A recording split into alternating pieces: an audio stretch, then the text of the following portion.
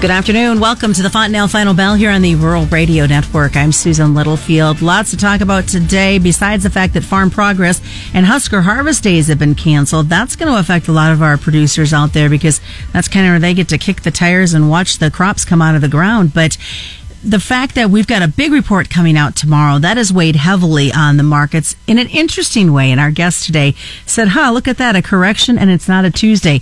There is no truer statement than that right there. As Heather Ramsey joins us with the ARC group. And I tell you, Heather, normally we see that kind of reaction on a Tuesday, not a Monday. Yeah, normally, the whole turnaround Tuesday thing tends to be something we all laugh and joke about, but we have a big report coming Tuesday of this week, on top of it being a shortened week. So really, we only have 4 trading sessions, 3.5 maybe if you're actually looking at the early close on Thursday. So, this last week, building into this report, the traders have done what everyone who watches markets kind of expects them to do. They've over-exaggerated to one direction based on what do we think this report is going to say. And so last week we had some really rough closes in both the corn and the beans, thinking that, oh gosh, this report could be super, super bearish on corn and, super bearish to beans and just the world could be ending, right? That's what last week felt like. But coming in today, now we're seeing all these huge short positions saying, well, we're really, really short, but in case we're wrong, maybe let's do some liquidating. Let's take some of our premium off the table and clean things up a little bit. And that is really what's going on in our Monday trading session here today. You see corn up if you look at new crop D20 corn, we're up almost 9 cents during the trade. If you look at new crop beans, flat, which is pretty amazing given how everyone's positioned in beans. So we're flat on beans and we're positive on corn. And then if you go look at Kansas City wheat today as well, a really good rebound in Kansas City wheat. So we're seeing a lot of those short fund positions, especially in the wheat and in the corn, being unwound a little bit today, kind of taking their profit and then stepping back from the market is what it really looks like because, again, tomorrow's report, the June 30th crops, we're going to see acreages, kind of what they're expecting to use for the rest of the year here until we get harvest done. Our stocks, those numbers are going to be what we use all through this summer when we look at calculations and how the production for this year might ebb and flow. So those are 2 really big numbers that we're going to be looking at tomorrow. And so if you're a fund manager and you're short and you've got money sitting in your position, probably a good idea to unwind it a little bit and put some of that money back in your pocket. So that's a lot of what's going on today with those fund positions in Chicago. So we look at the trade for tomorrow leading up to the report. Are we just going to have, I don't want to use the Q word, but is it going to be a quieter trade and a lot of positioning going into this? It kind of depends. With a day where corn is traded up 8 to 9 cents, that's been some pretty good volume traded in the funds off of the funds movement. I would expect to see the overnights probably continue being up a little bit. And then, we could see fairly quiet leading up to the report. But I think you and I have talked about this before on a report day that the day of a report, usually that morning session is fairly quiet. And then within the first half an hour of report information coming out is when we see the most activity.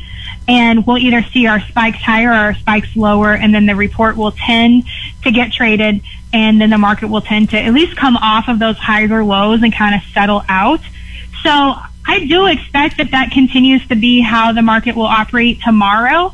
We'll put in our knee-jerk reactions real quick, and then pending any other outside news that might come at us, I expect to see things kind of mellow out a little bit into the later time of trading there. Probably, that 11:30 noon time frame, things will hopefully slow down a little bit, or at least kind of level out. Now, with that being said, if the USDA tomorrow comes in and changes acres, anything more than that, 2.5 to 2.9 million acre change on corn, and anything more than a 2 million acre change on beans is probably going to be outside the expected bands that the trade was, looking to see confirmation of from USDA. So unless USDA gets a wild hair and really decides to change things up, the market's kind of expecting what's going to happen already. I will say today's price action makes you think that maybe the traders, how they position themselves, maybe they're not as sure that USDA is going to stay within those bands. But it seems like the last couple years it's just been harder and harder to have a USDA report that truly catches people off guard. So I would be surprised if they came in with something astronomically different than what the trade is already talking about. So Heather, will this report out tomorrow be weighted heavier market reaction than, let's say, September's report? Yes and no. I mean, the acreage number is probably going to be weighted heavier than the stocks number for sure tomorrow. We haven't had an adjustment to acreage since they released our planting intentions the end of March. So planting intentions is kind of the big one for planting purposes. And then we go through springtime, and then this report is kind of what everyone is using to gauge like where production should be. And truly, honestly, the September report is interesting, but it's kind of not the big one we're looking for.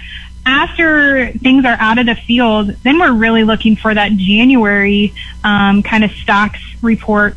When we come back, we're going to take a look at what the weather is going to do and how that's going to be an effect on the market trade as well, post the USDA numbers of tomorrow.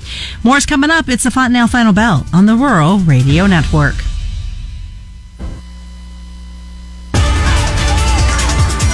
Welcome back to the Fontanelle Final Bell here on the network. I'm Susan Littlefield.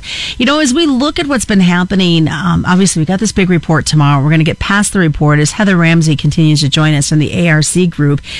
I had seen tons of social media pictures this morning, Heather, that just makes your stomach turn because Minnesota, Wisconsin got some major rains in the last 12 to 24 hours, and it's taken a toll on these fields. So we know that, and the rains are going to continue to move eastward, but then you flip the coin on the western corn belt, and they're talking 100 plus and no rain. Mm-hmm. Yeah, this weather market has been really interesting. For the most part, you can feel that, the trade doesn't really want to trade the weather at all. And up until this point, we've gotten some very timely rains that have happened. We've actually gotten some timely, some timeliness around when we've not gotten rain either. So there's a lot of places that are looking fantastic. Have gotten a little bit of that heat pressure to get corn to root down and get to the moisture that is below it. So it's hard for me to really get excited about a weather premium coming our direction because we've had such a great growing season to this point. Now, granted, if moisture was to completely shut off from here on out, then we've got big problems. I think we had enough widespread rain through the last week that everyone feels pretty good for about the next week. But to your point, we're going to get some really high temps here midweek to later through this week that the western corn belt is definitely going to need some rain. But again, like I said, where we've been able to root down so well in corn, is it really going to be as bad as maybe the temperature would indicate? I don't know. It's hard to say, but there is definitely good moisture, subsoil moisture down there. So that is one thing that will continue to help this crop hang on.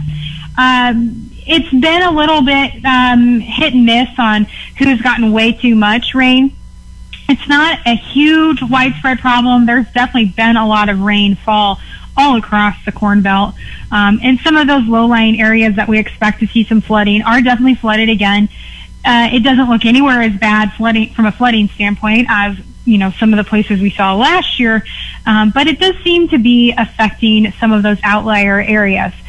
The problem that I really struggle with, and part of why I can't get behind a big, huge weather rally based on any flooding, is look at where we were last year's season. The flooding was just out of control in some areas, and then we still managed to bring in this monster crop. So as much as sometimes too much rain is not a good thing, it usually helps everything around it. and we don't see too much of a problem. Now, there are going to be some dry areas, but again, the pockets of dry seem to be enough, or sporadically enough, or spread out enough that it's not a big, major, widespread area.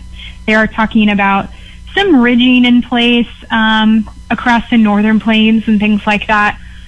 You know, when you look at our primary growing areas, though, who does the market tend to look at? And that's the I states.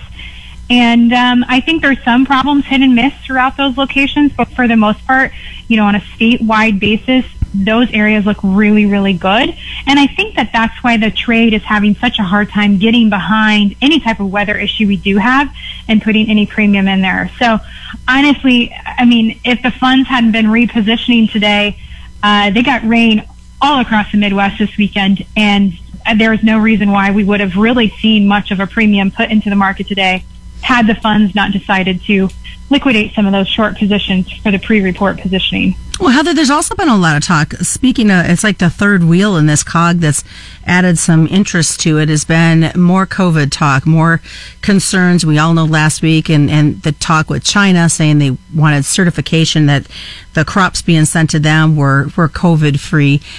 How much is this all going to continue to take a toll on these markets? Yeah, you know, that's a big pressure point for any market, whether it's commodities or financials or any of that this year, where we're seeing some reclosers going on across the Midwest in certain places. I've definitely seen it in the financial markets. We've had a little bit of a rough, like up and down kind of bounce in the last probably week. I think that will continue to start weighing on the market, especially in the soybean game, what you're talking about. Well, corn too, where China wants certification that this is a COVID-free vessel.